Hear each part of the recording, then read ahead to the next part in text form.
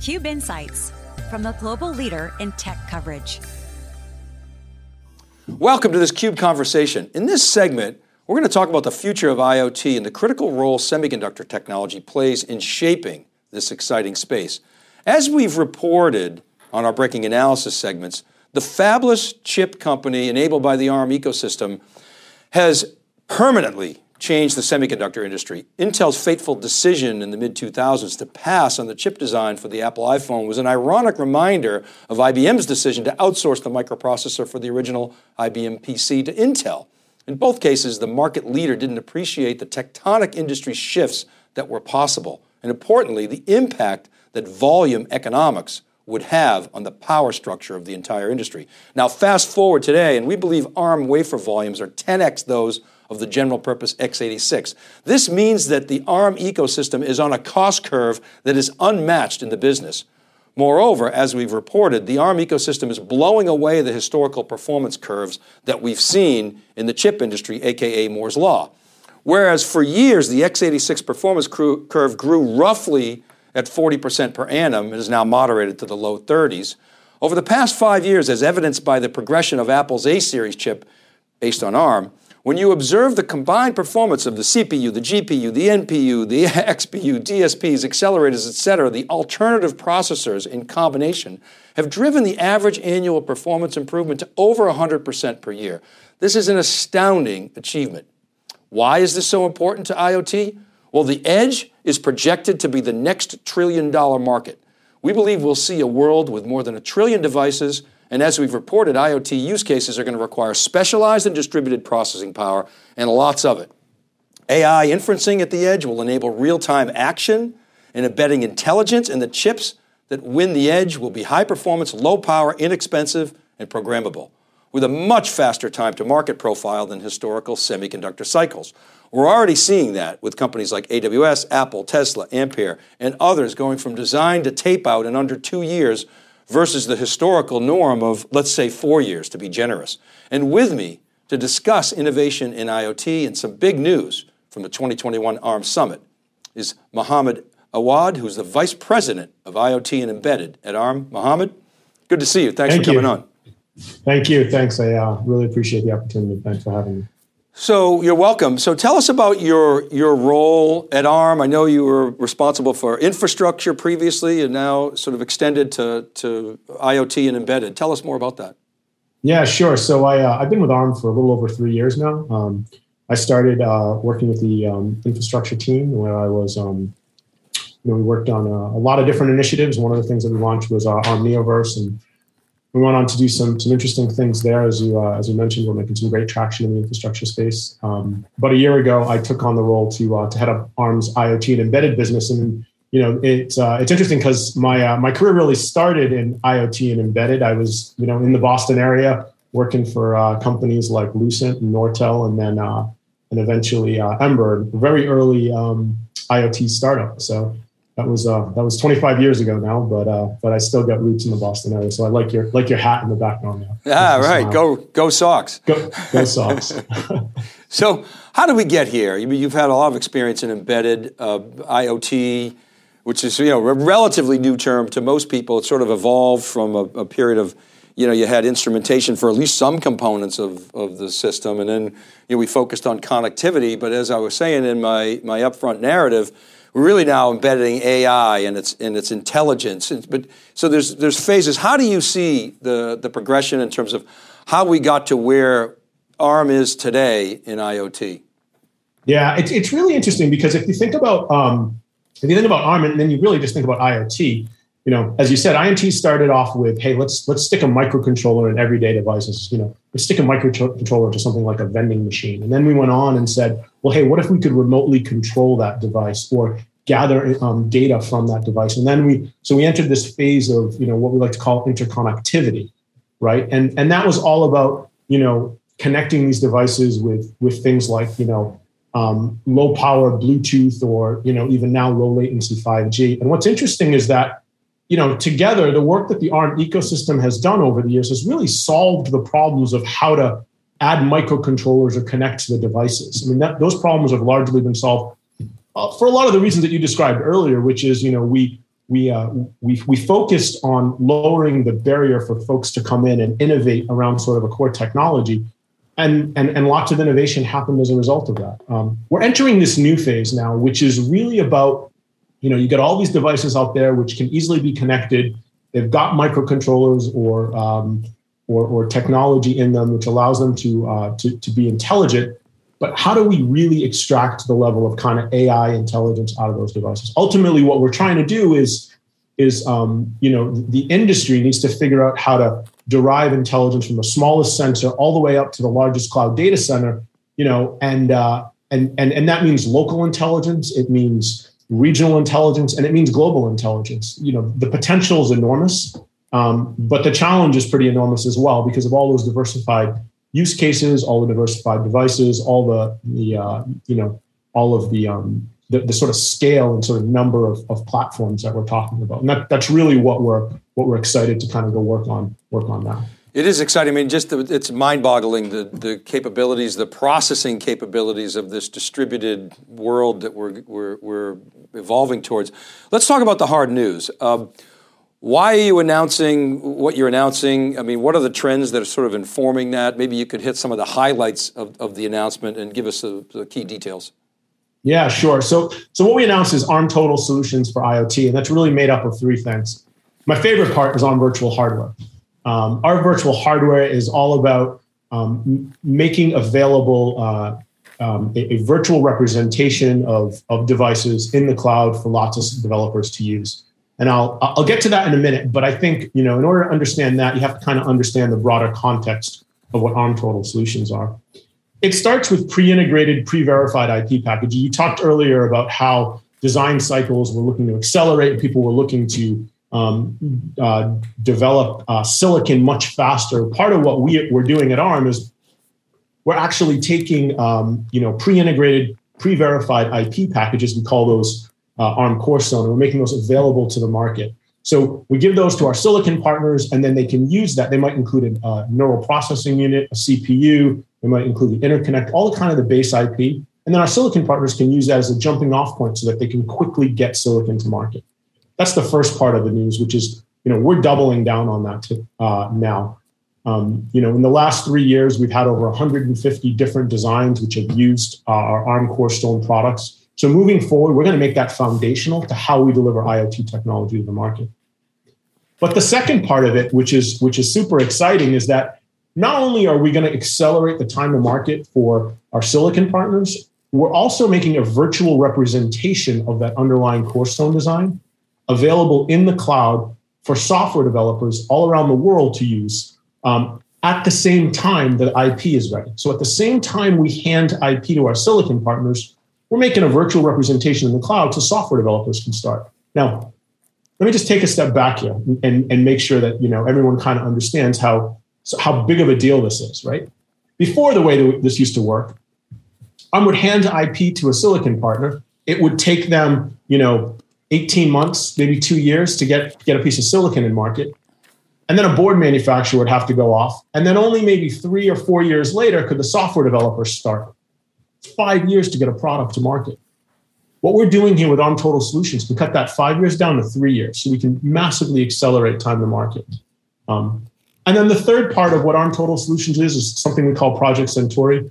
Project Centauri is about putting in place a set of standards. It's an ecosystem initiative which puts in place a set of standards, reference software, and specifications around things like security and how devices should communicate with the operating system or cloud service providers that allows software developers to get a level of reuse and leverage. So, today in the IoT, every time you develop a piece of software, you're going to develop it over and over again. But what we're talking about here is they can develop it once and be able to apply and reuse a lot of that software over and over again. The same way they do in other markets like infrastructure and mobile. Love it. So, okay, right. I wanted to ask you if there's a blueprint there that we can learn from. But before we do that, so if I go back to the three items that you mentioned. So, for example, one of your licensees can say, okay, I want to take just the standard components, the CPU or whatever, but I might want to customize the neural processing unit, as you said, and they have the flexibility to do that. At the same time, when they bring it to the foundry, because it's a standard platform, that you know it's going to work. That's sort of a nuance that maybe people don't fully appreciate. But am I getting that right? That standard platform has dramatically changed the industry. Yeah, that's right. I mean, the idea is that, we take these IPs, we integrate them together, we verify them, we design it as a subsystem, we target specific use cases, and then we make them available. Our partners are certainly free to go off and make modifications to it and what they see fit. But when we hand it to them, it's ready to go. That's the idea. Yeah, and then the point about being able to give developers access in the cloud, we've often said that, the developers are going to shape IoT. And so I think what you're saying is essentially instead of this linear process where you can get it's dependent on the previous one being done, you're actually parallelizing, if you will, the innovation. Yeah, that's exactly right. And I'd actually take it one step forward. There's a subtlety there, which I didn't comment on, which I think it's important to call out, which is not only are we parallelizing, but we're enabling what I'll call modern development methodologies, right? And, the way that development is done in areas like mobile and in the cloud data center is they use, agile workflows, things like continuous integration, broad-based testing as they go along. That's very different than the way that embedded development is done today. Embedded development today is done the same way it was 25 years ago. You get a board on your desk, you mess around with a bunch of jumpers and cables and wires, hope you did it right, and then you write your software, and you hope the hardware guy doesn't want to revise the hardware because then you're going to start all over again, right? The last thing that you'd want to do is set up a hardware farm, right? Lots and lots of different hardware to go off and test over and over again. Now with virtual hardware, you can move all of that to the cloud, all that complexity goes away, and you've massively reduced the investment required for software developers to get going and allow them to take on these more modern techniques. Well, Mohamed, thank you for clarifying that nuance, because we're going to see a renaissance in the way that embedded development occurs. And I'm curious as to how you think about that in terms of, because you're going to have a whole new breed of developers come in with, the cloud developers, if you will. They see IoT as a massive opportunity. As well, you're going to see I would presume, the embedded ecosystem upskill, much in the same way you're seeing, ops dev or DevOps or IT people, learn Python to upskill. That's right. And so you're going to see like a two vectors of innovation in terms of developers coming together. How do you see that? Yeah, that's exactly right. And that's exactly what we're driving to. And when we talk about this, we talk about changing the economics of IoT. That's exactly why. Because what we're saying is that, hey, you can have all this massive innovation that can be unleashed from all these developers that didn't have access to these devices before. And you can also take all these embedded developers, and make them so much more efficient with these new modern development methodologies. Combination of those two things is going to, not only is it going to lower the cost of development, but it's going to spur a massive amount of new innovation and all new products and services, right? We really think can unleash the potential of IoT. So step back a little bit. Help us understand kind of how you came to this, your strategy. I mean, what were the friction points, or what are the friction points that you see in IoT and embedded in terms of being able to scale this capability? Yeah, it's a great question, and I got to tell you, when I came into this role, the first thing you do is you go off and you talk to customers and partners, and you try to understand how people are using. But most of the time when people think of ARM, they think of us as, hey, they're the guys that are off talking to the silicon partners or talking to the hardware guys. And we absolutely do. We have strong relationships with all the silicon partners.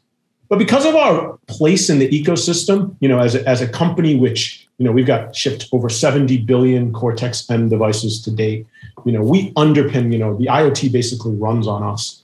And so a lot of what we do too is we talk to the software ecosystem, we talk to OEMs, and we talk to service providers looking to capitalize on all of that, on the depth and breadth of our ecosystem.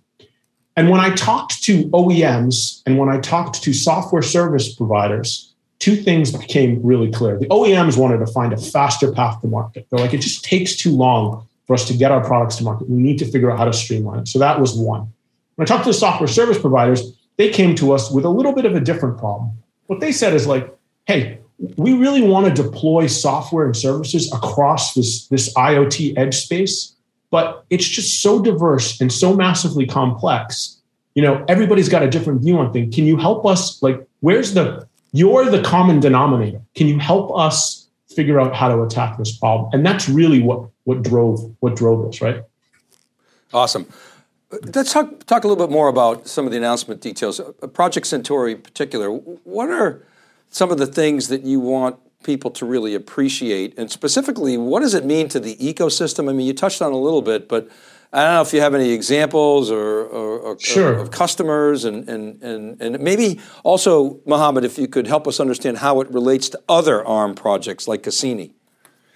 Yeah, sure. So project, so two things. So first of all, let me just talk about what Project Centauri is. So Project Centauri is really looking to, help enable a level of software leverage across that diverse M-class devices that are out there, M-class that are microcontroller devices that are out there. And so it's really made up of three parts. One part is all about security. So it uses PSA and our PSA certified framework, including TFM, Trusted Firmware M. So this is our security framework that we put forward, and then the PSA standards initiative that's out there in the marketplace, and all of the efforts that we bring to bear around that.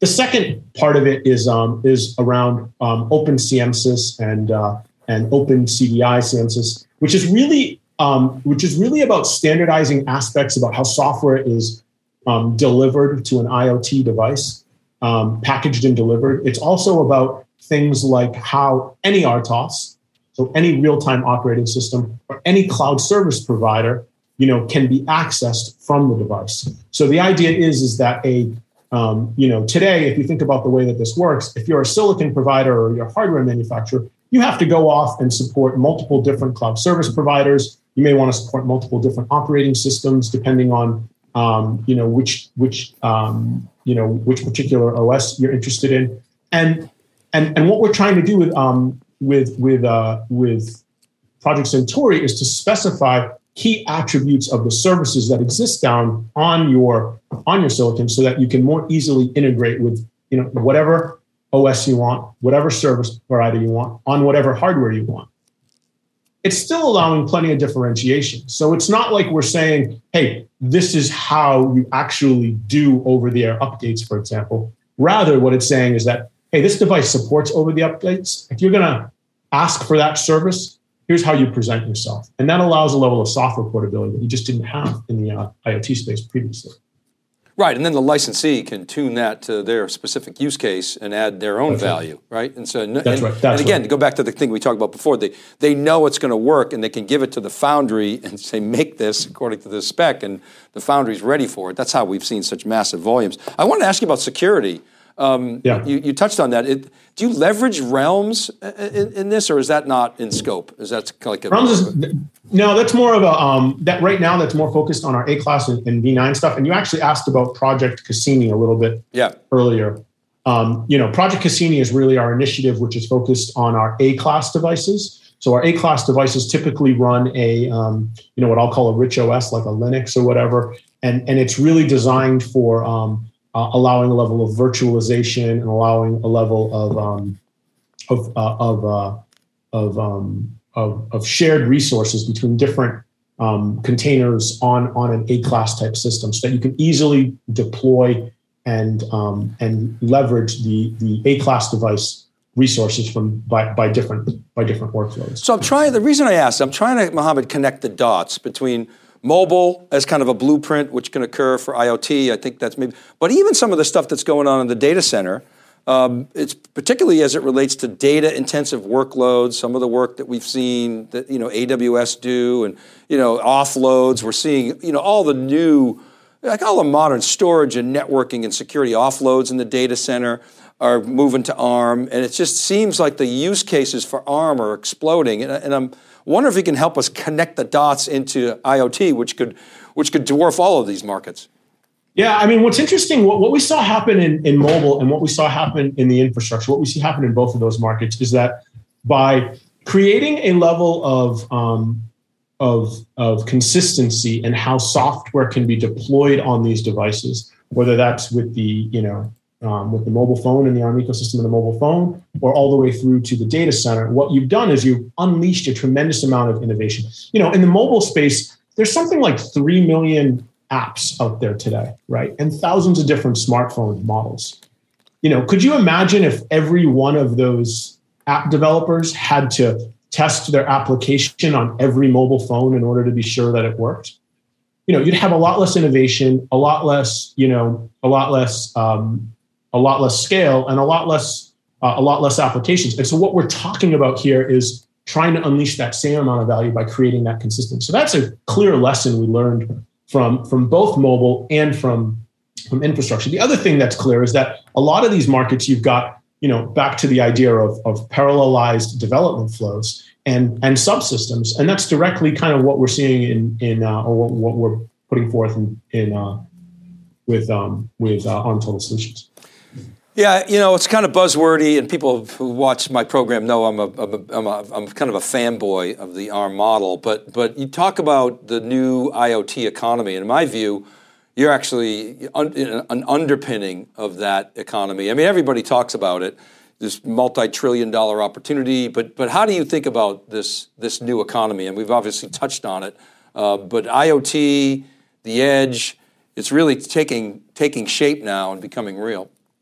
Yeah, I think that the idea here, when we talk about a new IoT economy, very clearly what I'm referring to is this idea that, you've got a lot of potential which is lost because, you're limited to just a vertically integrated solution. Software is vertically integrated on the specific hardware, and the barriers and the cost to investing in that hardware from a software perspective is just too high.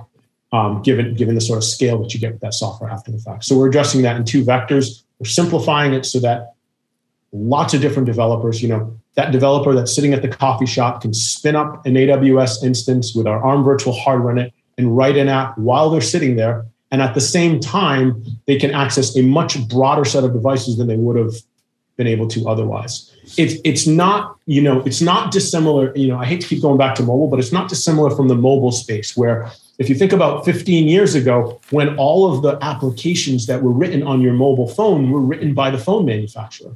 You had a limited number of applications, and sure, phones were a great thing, but it was nothing like it is today.